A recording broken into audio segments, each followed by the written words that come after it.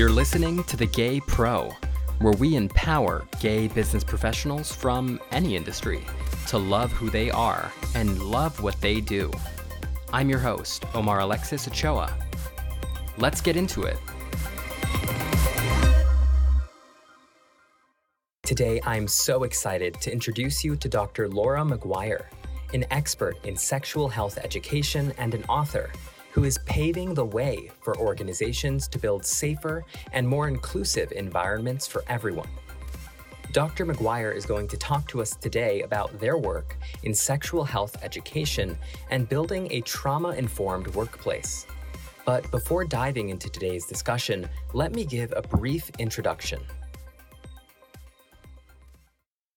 Dr. Laura McGuire is an expert in sexual health education who has published 2 books on the subjects of consent and sexual misconduct. They have worked in sexual violence prevention across the public and private sectors, as well as within academia. Dr. McGuire is also the creator of the world's very first professional certifications in trauma-informed care, which are arming organizations with the knowledge to create safe, respectful, and empowering environments for everyone. They earned their Doctors of Education at Fielding Graduate University and currently own a consulting practice, which focuses on teaching organizations how to approach these topics as well as diversity and inclusion. Thanks so much for joining me today, Dr. McGuire. Really appreciate your time, and I'm excited to jump into today's conversation. How's your day going? Me too. Oh, it's going pretty well, and I'm really excited for this. Also, I love talking about business and being a LGBTQ plus person, and I'm glad we get to talk about the intersections here. Yeah, definitely. So I want to start this conversation with a pretty basic question, but what does trauma-informed mean? That is a great question. So, and it's probably one of the most common ones I get, right? Because if folks don't know, that is one of the key areas that I create certifications for different industries around. And it's a broad concept. You can read a dozen books, a dozen articles, and each will give you a different angle on what its definition would be. But I've come up with 3 key components that I think best explain what it is and how it's executed. So number 1, it is understanding, simply understanding and knowing the depth and breadth of trauma in the world around us. Really having that deep perspective on how big this experience and problem is in our world. And then it is taking that knowledge and approaching every single person you meet as a survivor. So not requiring someone to come up and say, I've been through something really awful. I've survived a lot of intense things in my life. We don't need to know that, right? We can just approach everybody with that same level of care and compassion. And then last but not least, it is reframing inside of ourselves the question, why are they like this? So why is someone really grumpy? Why are they rude? Why are they difficult to work with? Why do they always forget things? Why do they cry all the time? Instead of asking why, we want to internally ask ourselves, I wonder what happened, and remain curious as to their story. And again, how by trying to better understand them, we can approach them in ways that are more productive. Yeah. Wow. Well, very well put. This definitely sounds like an approach that can really be applied anywhere. I feel like typically when you hear something like trauma informed, my mind immediately jumps to maybe like a more clinical setting, a medical / psychiatric sort of realm. But definitely sounds like these are 3 really clear and intentional sorts of approaches and practices that can be applied really anywhere. So how do you think these practices can take shape in a non-clinical workplace or just space? So I am very fortunate to be able to answer that based on the work that I'm doing, because that's exactly the issue we've had for a long time. Is trauma-informed care came from the social sciences. It was primarily applied for therapists and social workers, case managers, and then really made its way into schools and medical settings. But there's a lot of other places where trauma Right. is very present, right? And so, again, taking that knowledge, but not only saying, hey, here's the basic components of it, but what does Mhm. it look like based on your field? So we've been doing this a lot with attorneys, with insurance companies, with other corporate environments where they might be supporting someone in a really difficult chapter of their life, Mhm. but they don't have this knowledge base. They're not getting this in their MBA or in law school. And so they're, like, okay, how do I apply this to what I do? And really making it specific to their industry. Because a lot of people have maybe taken classes on emotional intelligence Mhm. or even customer service, right? People invest a lot of time and money into those. But really, this is a deeper next level to all of those more familiar components. Wow. Well, that sounds like a really interesting way to start melding a lot of these more clinical approaches and applying them into our everyday lives. And I definitely agree with you that there's trauma really everywhere. You'll see it in certain manifestations where you'll have certain idiosyncrasies or personalities in the workplace. And all of these are valuable, and approaching them with that perspective, I think, can really make for a more empathetic sort of world in general. So, one question I have for you is, how did you get involved in this space? I know that your background is quite varied. You've written books, you specialized in sexual health education, and consulting with all of these organizations as well. How did you get started on building this certification for building trauma informed workplaces? So I really got started way back when I was a classroom teacher. Hmm. My first ever teaching job was in a one-room schoolhouse. Believe it or not, they still Wow. exist. And it was really interesting. It was not a very trauma-informed school, but it Hmm. was full of teen parents who really needed that. And so I then started working at a school that was partnered with the Department of Juvenile Justice. And that school trained us on trauma-informed care. And I did really well there. And I moved up less than a year in to their kind of corporate office, their headquarters, and started creating trainings for all of the teachers and counselors and mid-level managers, executive directors, et cetera. Hmm. And made this a focus of my research when I was getting my doctorate, and then have continued to weave this theory into the work that is more clearly in need of it, right? The sexual misconduct prevention, diversity, equity, and inclusion. But now being able to take those pieces and bring it into these other environments has been really amazing to see. In terms of how these clients and folks that you've worked with in the past, how do you approach these conversations? Do they come to you? Do you reach out to them? How do you find a right fit for a business or practice that is looking for trauma informed certification and care? So I've been very fortunate that everyone we've certified, so in our certification program is obviously the most in depth, Hmm.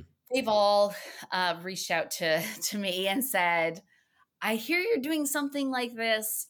Can you do this for us? Can you customize this to us or our industry? And I love getting those calls or emails because I'm like, yes, this is going to be amazing and interesting. Yeah. And I always like pushing myself to my growth edge and saying, okay, what industry don't I know a lot about, but who needs this? How can I grow in understanding them better? And so they've reached out, and a lot of it too is then getting the publicity, getting the exposure, because and all business owners will relate to this, right? You have this amazing product, you have something that people are super in need of and want and are Hmm. sitting around saying, if only this existed. And you're like, I exist. I'm right here. So it's finding that balance of where are the places where people are going to know this is available to them, and then getting them to connect with you so you can start making a plan for that. And it definitely sounds like something like these workshops and this certification is something that can have a direct impact on an organization's internal satisfaction, as well as Mhm. just an overall impact on their approach to diversity and inclusion.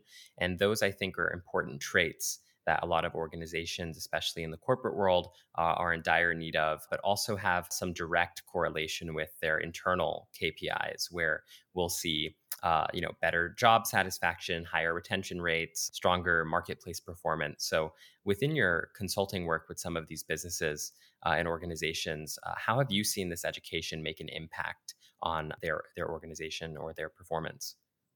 Yeah, I see it primarily on two very distinct levels. And the Hmm. first one is, of course, that forward facing piece of how they're able to serve their customers or clients better. Right.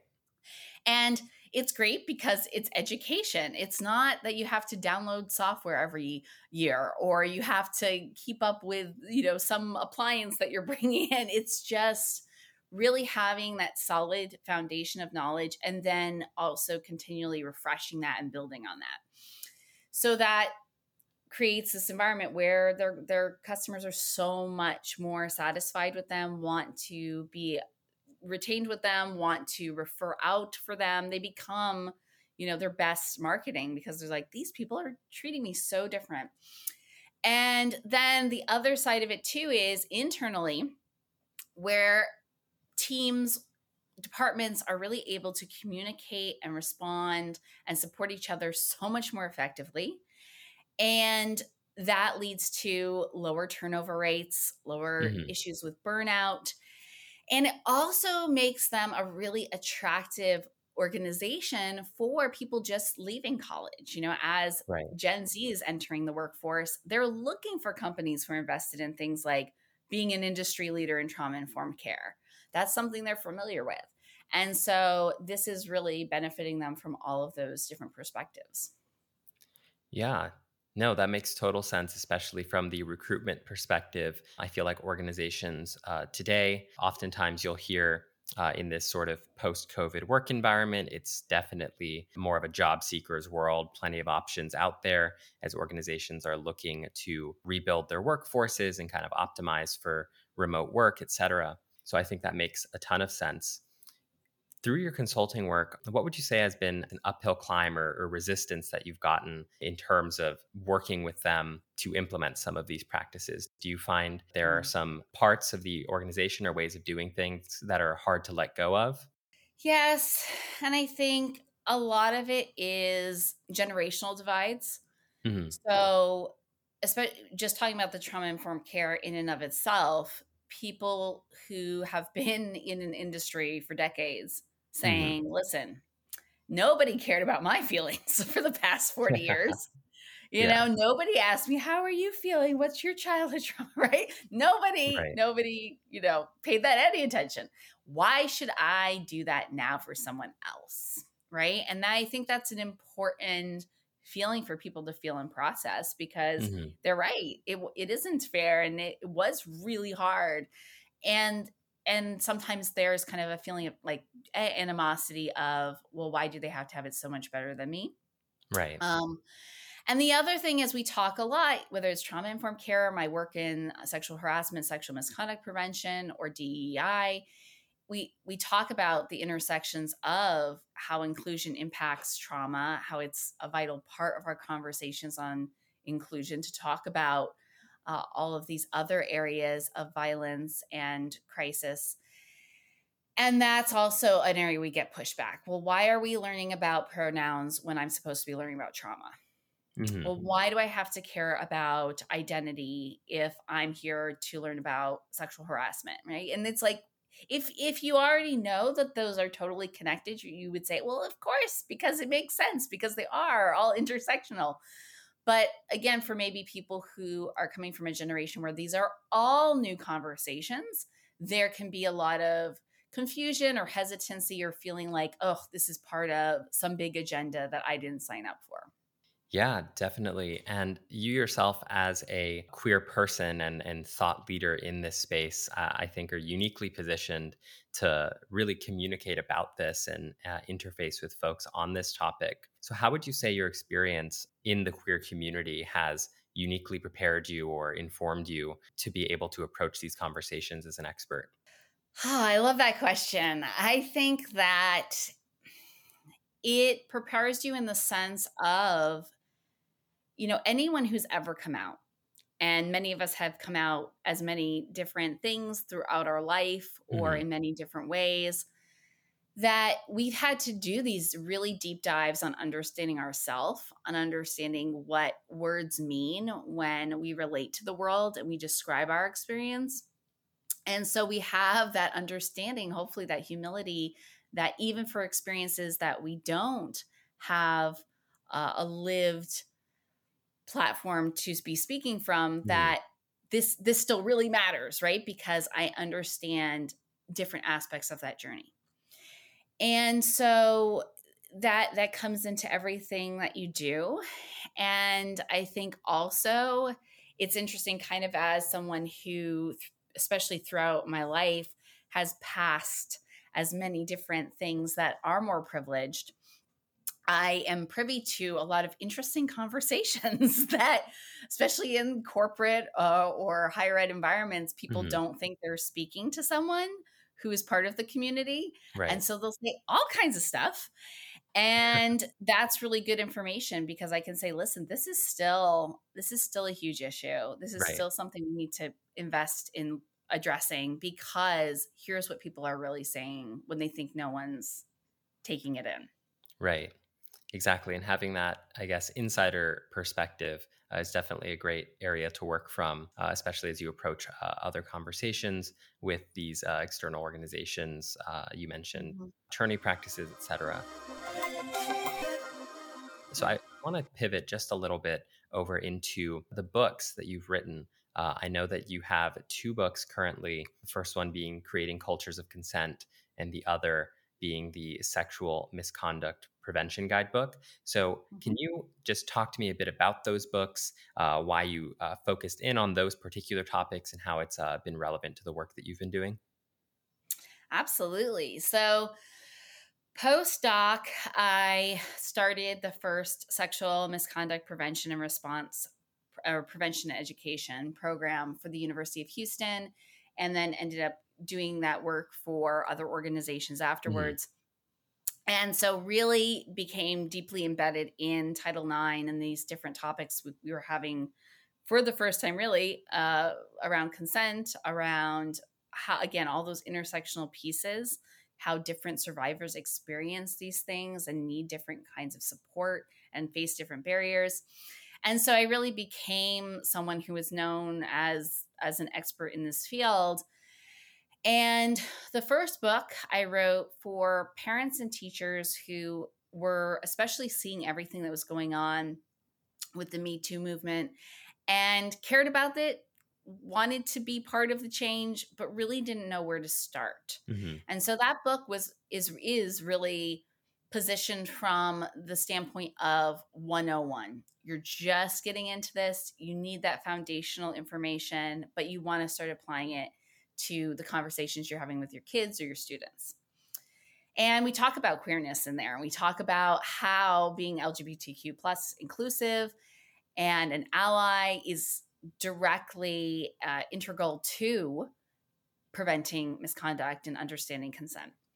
And then the second book is more for the professionals who are working in this field, especially in higher education or in the military, and really want to have that deeper understanding, want to really see all of the history and, again, kind of multi-layered perspectives on what's been done right and what's not been done so well, or what has Hmm. had a poor impact, and how do they improve that. Wow. Well, that sounds like it definitely covers a lot of bases from the perspective of some of that 101, as well as the more expert professional level. Those two books, what have been some of the feedback or reviews or anything that you've gotten that have really stuck with you so far? Hmm. I think some of the feedback that I've gotten that's been really helpful is how action oriented they are and Mhm. how people who are in those different spaces have found that really helpful, right? Yeah. Because it's not just a ton of theory, it's also very focused on, and here's what you can directly do with this today. And I think that's the most important piece.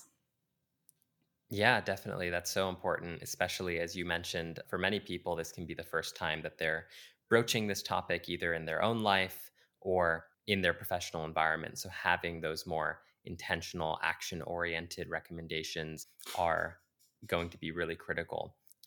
Absolutely. Amazing. So, you mentioned being a seminarian and being interested in approaching this conversation from a spiritual perspective as well. How do you think those two topics will intermingle, and why do you think that's important? I think it's important because, well, a lot of different reasons. Let's start with the first one. I think that growing up, I was raised between Southern Baptist and Catholic families. I got both. Most people only get one or the other. I got both. And so religion played a huge part in my life and the way that I understood sexuality and the way that I understood relationships and understood interpersonal violence or lack thereof in understanding it.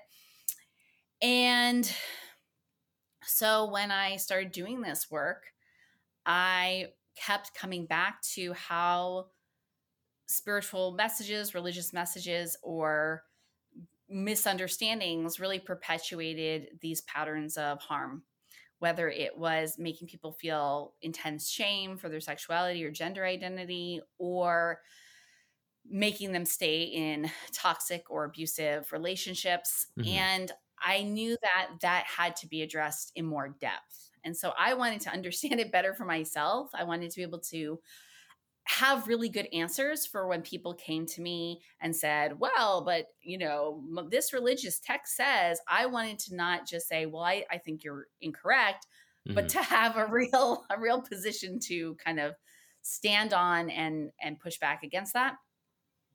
And then the other thing is, especially as a survivor, but even as a queer non-binary person, I did not find a lot of faith leaders that I could connect with and talk to.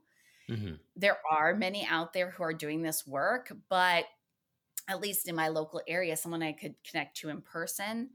And so I really wanted to make sure that was more widely available. And one of my goals in the future is to be able to provide more what we call pastoral counseling to individuals who want to talk through this with somebody who can speak as a faith leader. So if they're coming out and they're saying, I just have to talk to someone with that authority to know that God's really okay with me, to be that person. Or if somebody's saying, I need to know where God is when I'm being abused or my family isn't safe, I want to be that person. So Hmm. that's really where I see it having this direct applicability. I think that's so important, especially from the perspective of the queer community, because I think oftentimes, at least in my experience living in Los Angeles, the community here is, I think, oftentimes a lot more agnostic or atheist for one reason or another. The interaction that a lot of queer people have with their experience in religion, they sometimes feel like maybe it's not for them. And I think that certainly doesn't have to be the case, especially for folks who are coming out, but also have a strong family connection or spiritual connection to a particular faith. And Mhm. making that connection, I think, is really just as important. Yes, yes. And there was someone who recently spoke on this and said, this is one of the first things you lose when you come out Hmm. is your ability to connect to whatever your image of God has been. And that's horrible because that is not for anyone or any community to define or take away. Hmm. But it is true. It becomes really hard to find spaces where you can worship in the ways that feel good to you or read holy texts from a perspective that isn't going to invalidate who you are and your identity. So the more conversation we have, the better. No, I think this was fantastic. So before signing off, just wanted to see if there was anything else that you wanted to mention or just highlight to anyone listening that might be curious or interested in learning more about trauma informed care, whether it's in a clinical setting or just in their workplaces. Yes. Well, I would definitely say, there are so many books out there that are really good on this. Everything from investigating more on polyvagal theory to spoon theory, and books like The Body Keeps the Score, which is kind of like the ultimate beginner Mhm. entry point into this. But if you want to learn more about my work specifically, you can visit my company's website at equityandagency.com, all spelled out. Or about me, you can visit Dr. Laura, Laura, McGuire, McGuire.com. Awesome. Cool. Well, thank you so much. I've really appreciated this. Thank you. I hope you have a great rest of your day. Thank you so much for listening. Again, my name is Amar Alexis Ochoa, but you can call me Lex. Make sure to follow me on Twitter at OMRLXS and check out our website, thegaypro.com, for more queer content.